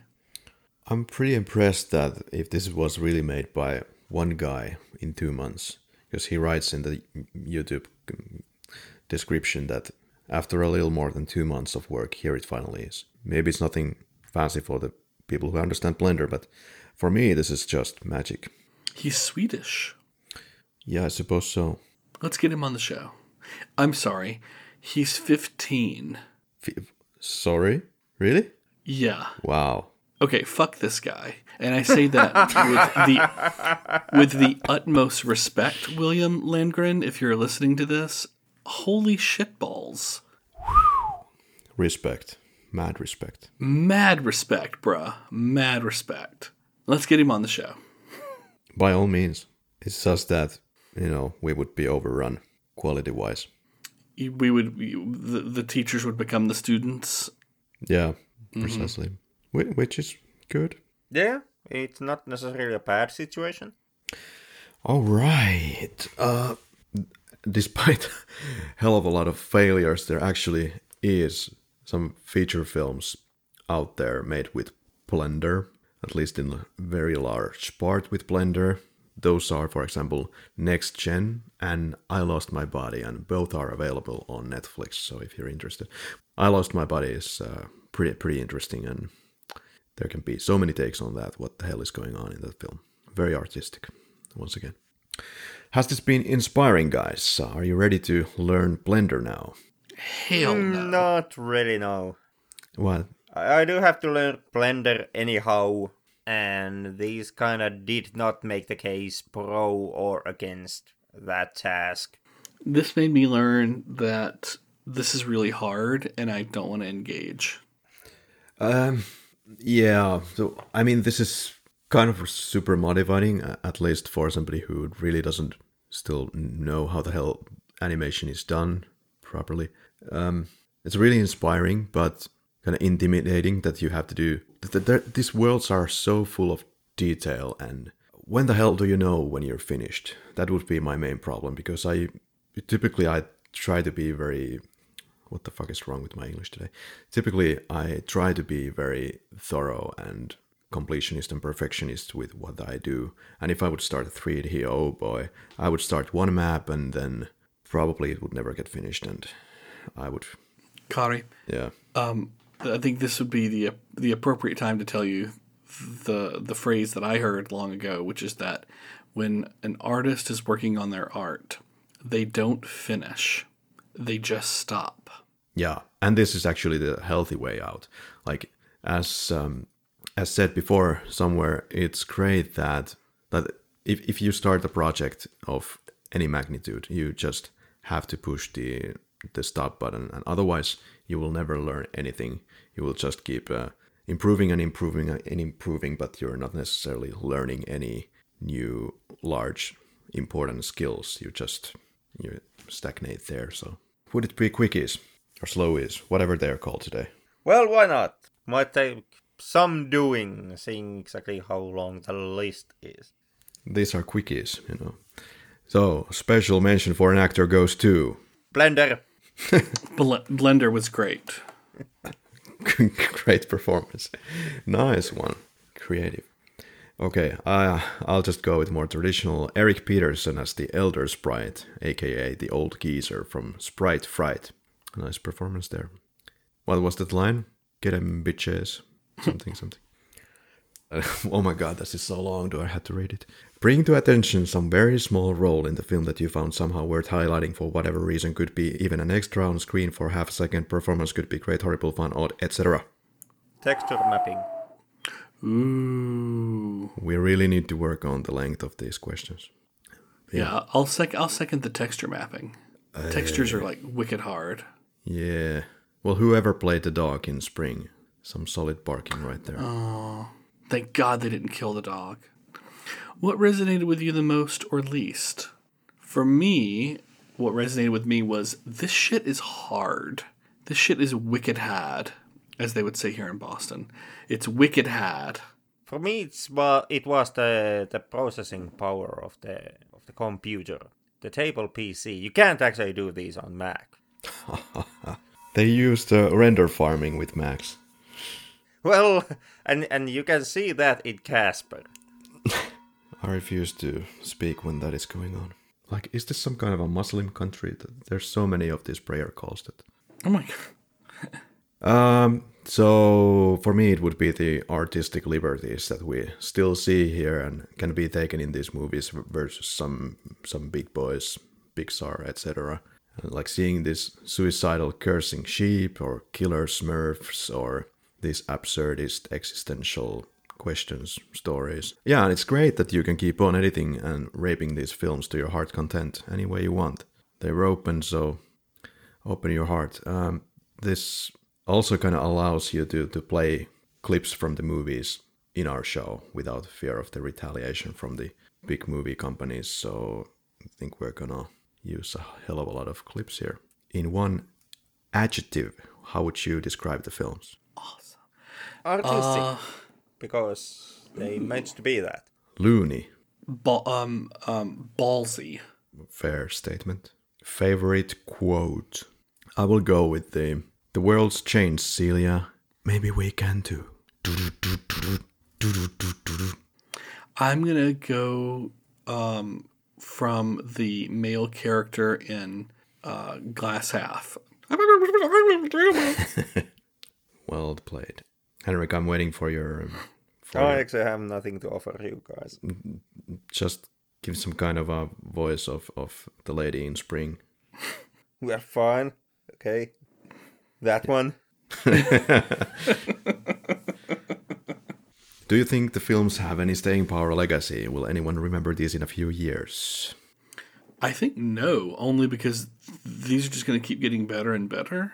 And what a single person can do at home in their mom's basement is just going to get to the same that ILM can do. I think these one will have, or at least some of these will have, not all of them. There are some that will be remembered for their technical qualities, or something that they did show technicality-wise, like Tears of Steel and Drink, which most likely will be looked back upon like the moments that showcase you that you can fuse Blender and live action.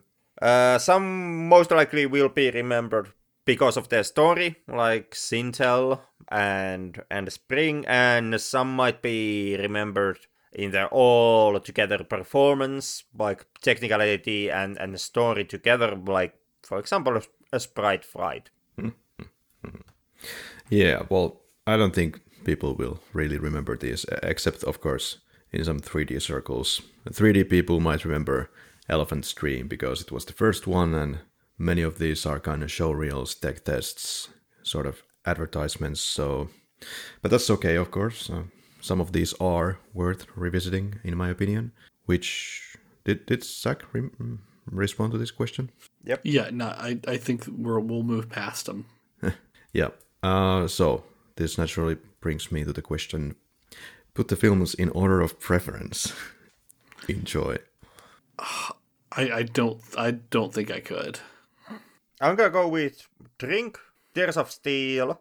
Both of those because they technically pushed, in my opinion, the ball the furthest. Then there is Sintel, thanks to its story. Elephant's Dream.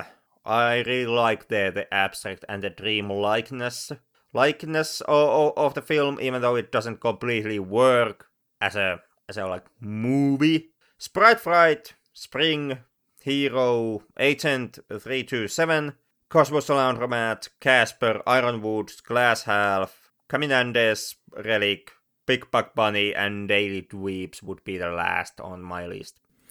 In my case, it would be Spring, Sprite Fright, Caminandes, Big Buck Bunny, Elephant's Dream, Sintel, Agent, Cosmos, Laundromat, The Ironwoods, The Daily Dweeps, Glass Half, Tears of Steel, The Drink, Hero, Relic, Casper. Well, complete the sentence please. You really know you're watching Blender films when... When you're watching a Pixar film with not quite Pixar level ability and it only lasts 2.5 minutes. Oh, you really know you're watching Blender movies when animation can be allowed to have fun again, and these are straight from the heart. You really know you're watching Blender films when in the middle of starting a passionate sex act, you can be happy to notice that the textures in your penis popped in just during the last minute. Thank God. Okay, the questions here in this $1 million section would be, did you like the films? Would you recommend the films? Would you watch these films again? I liked some of them. I will watch some of them again. I will recommend some of them. I would say the ones that I will watch again and that I will recommend would be Spring, Cosmos Laundromat, potentially Hero. Those are the ones that I liked the most, the ones I will watch again and probably share with others. All right. Would I watch these films again? It's gonna get kind of detailed here. Well, simple, but still. Elephant's Dream, no. Big Buck, no. Sintel, no. Tears of Steel, no. Caminandes, yes. Cosmos, no. Glass Half, no. Agent, no. Daily Dweeps, no. Hero, no. Spring, yes. Casper, no. Relic, no. Ironwoods, no. Sprite Fright, yes. The Drink, no. But would I recommend these films?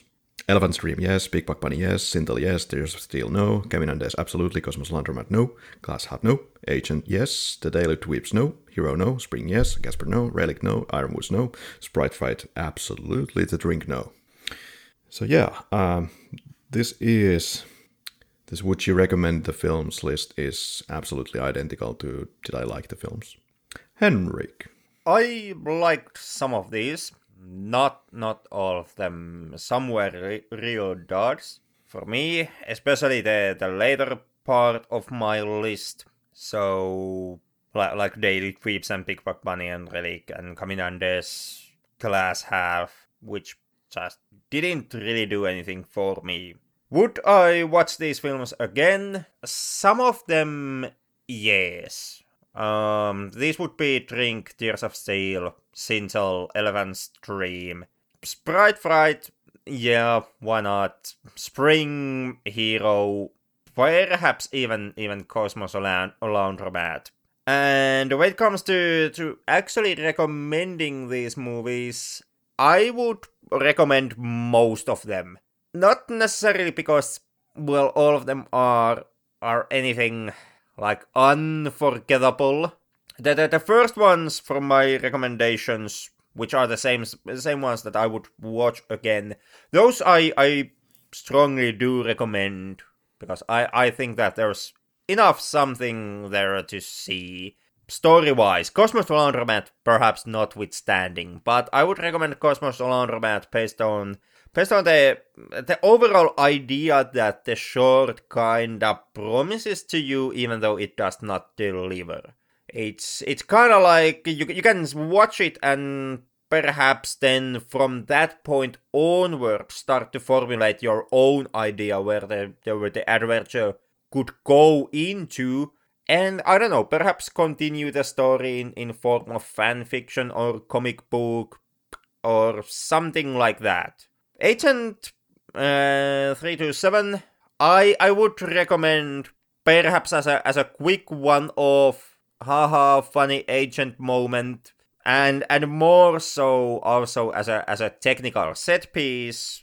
Casper would also be like, you know, if you liked WALL-E, you wanna see something quick in similar type of tone, Casper wouldn't be a bad bet. Ironwoods and Glass Half, it's a quick concept, not necessarily a recommendation from me for those two. Ironwoods could go as a quick action set piece moment thing. If you have like 3 minutes to kill.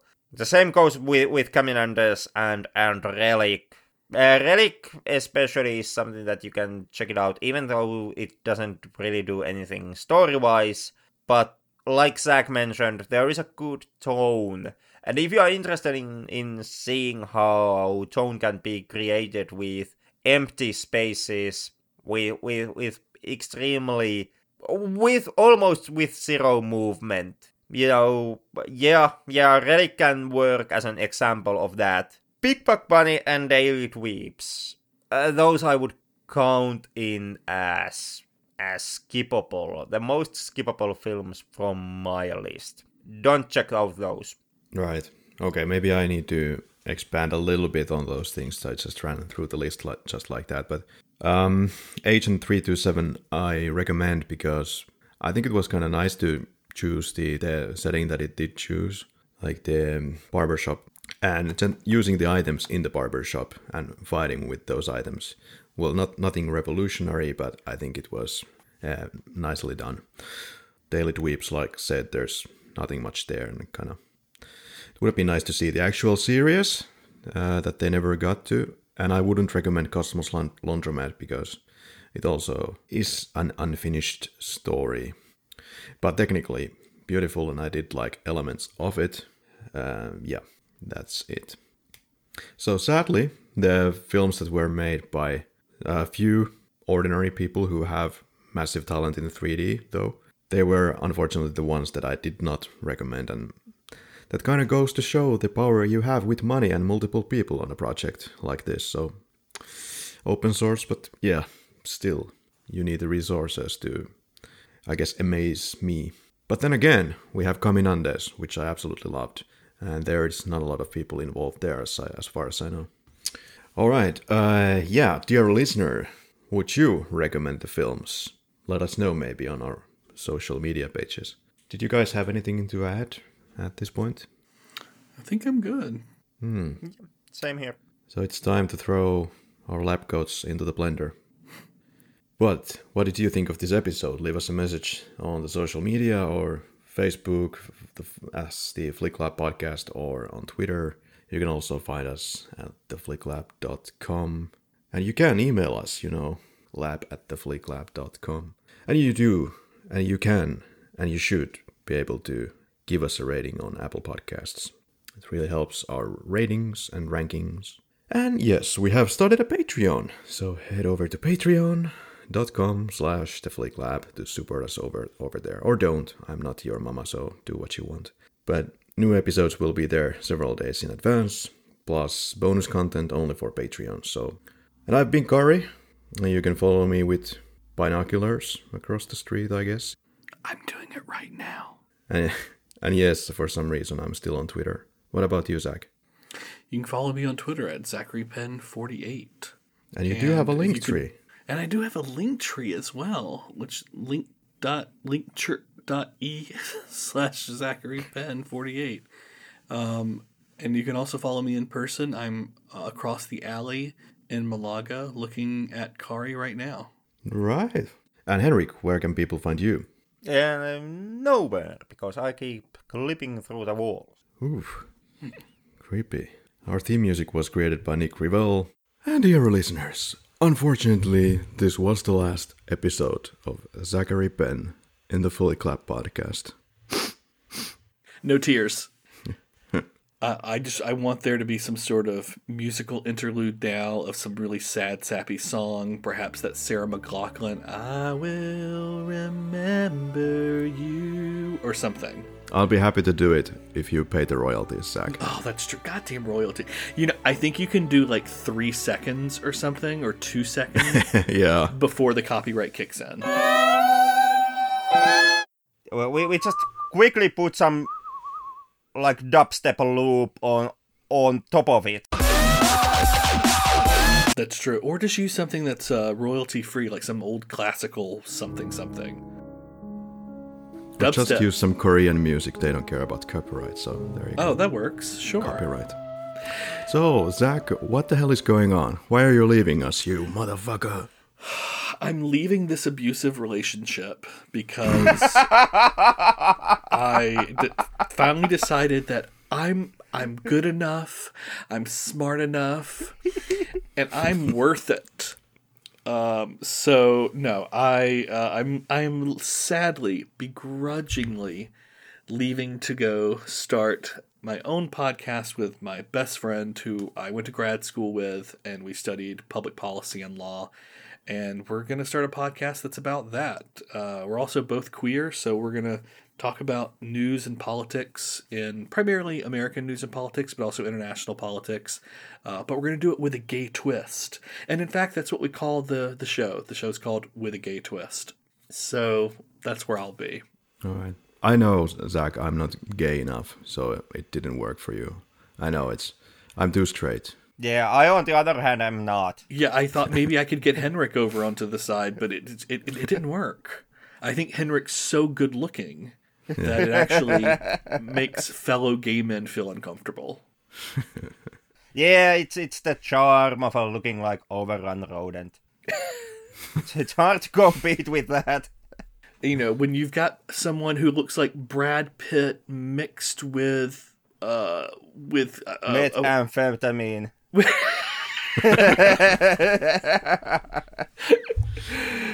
Okay, yeah, with methamphetamine, yeah, sure. You know, it's difficult to work with on a daily basis. But yeah, in all seriousness, it is like Kari once said that 2 podcasts, it just is too much. Like you can't. We all always dream that yeah, we are gonna have 2 or 3 podcasts that we run simultaneously, and it's never gonna work. You can only do like 1 podcast, or the work will start to suffer. Well, the problem is there's a thing called capitalism, and it makes it very difficult to work a 40-hour-a-week job and then also have multiple podcasts going. So perhaps one day in the future, either because of the fall of capitalism or hell, because of the fall of the American democracy, I can just do podcasts for a living, and then I can do like 3-4 at a time. Yeah, it's like you know, like Dirty Harry said it in Magnum Force. A man has to know his limitations. Yeah, but it's something that you're passionate about, and you have the similar time zones to record the episode, and maybe less background research is needed. I'm not sure, but I think that's what you said. It can allow you to do like a weekly episode, and yeah, that's cool. I understand where you're coming from. But still, of course, I'm disappointed I can't hide that. But yeah, we'll just have to go on without you.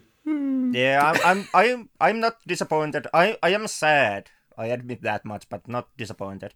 In fact, I'm somewhat happy for you for figuring out what you actually want to do and, you know, finding that venue. I appreciate that. And again, I am totally back for coming back as your special American correspondent. Anytime you want to watch an American flick and you're like, this is so fucking stupid, let's get an American on to talk about how fucking stupid this American film is. I am down. The next time we want to rehash is Dirty Harry a fascist? Spoiler alert, yes, he is. I'm back. You know what, Zach? We will invite you back as a guest after 3 years, if your podcast is still running at that point. 100%. 100%. Yeah, just you know, take it from a word of experience that me and Kari both can share. The first 7 episodes are absolutely the worst. There is also the effect known as the 7-episode Death Valley, or what was the name of it. Yeah, a lot of podcasts die after the first 7 episodes, so whatever you do, you know, bite your teeth and just fight through that one. And it's gonna be, like the first year is gonna be a tough going. You are figuring out the release schedule, you are figuring out the rhythm, you are figuring out like million different things, but if you fight it through, it won't become roses at any point. At least in my experience. It will always be a struggle, there will always be problems you have to face and figure out, but you get used to it. So you're saying it's sort of like, it's like having sex. The first time's terrible. The second time's still terrible, but maybe a little bit better. And then after 7 times, you sort of get it figured out? Yeah, and then you realize that it's mostly pointless. Yeah. Well, if it has, it would be a dream for the podcast to have anywhere close to the success that you guys have here. Going on for 3 years. That is success right there. You're doing this for 3 years? That's wild. You know what, though? Commitment. It speaks to commitment. But yeah, good luck with your podcast, man. Sincerely. I appreciate it. And best of luck continuing with the Flick Lab. It is in 2 sets of very capable hands, obviously, because it's been going for 3 years. And I look forward to continue to listen. It's still on my podcast app. I'm still downloading that shit every other week. I'm also down for, because the one movie we never got to talk about was my all-time favorite movie of all time. But yeah, I said all-time twice there. And that's Robert Zemeckis' Contact with Jodie Foster. So if you can ever parlay that into an episode, I don't know, you're doing a world cinema look at different countries looking at first contact with aliens or something. Who knows? Always down to talk about that. Cool. Always a lot of gratitude for what we did during the 6 months, and all the best for you, Zach. And I'm sure we'll be talking again at some point. We 100% will. Perfect. With that said, on with the new tricks. It's going to be Taiwanese New Wave in the next 2 weeks. So see you in a fortnight. To keep this on movie quotes, to Zach and to all our listeners, we will not walk in fear of one another. Good night and good luck, man. Bye, girl, bye. Later. You did not just say bye, girl, bye. Oh my god, I love it.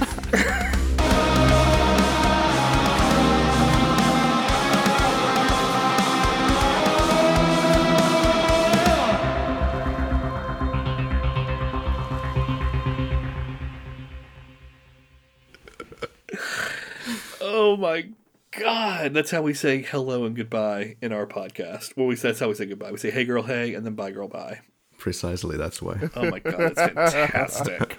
It's fantastic. Ding dong, ding dong. Couple more, please. Ding dong, the witch is dead. I know what we are gonna call that gay erotica 3D film. What? The Large Hard-On Collider. But hard-ons don't collide. Unless you're docking.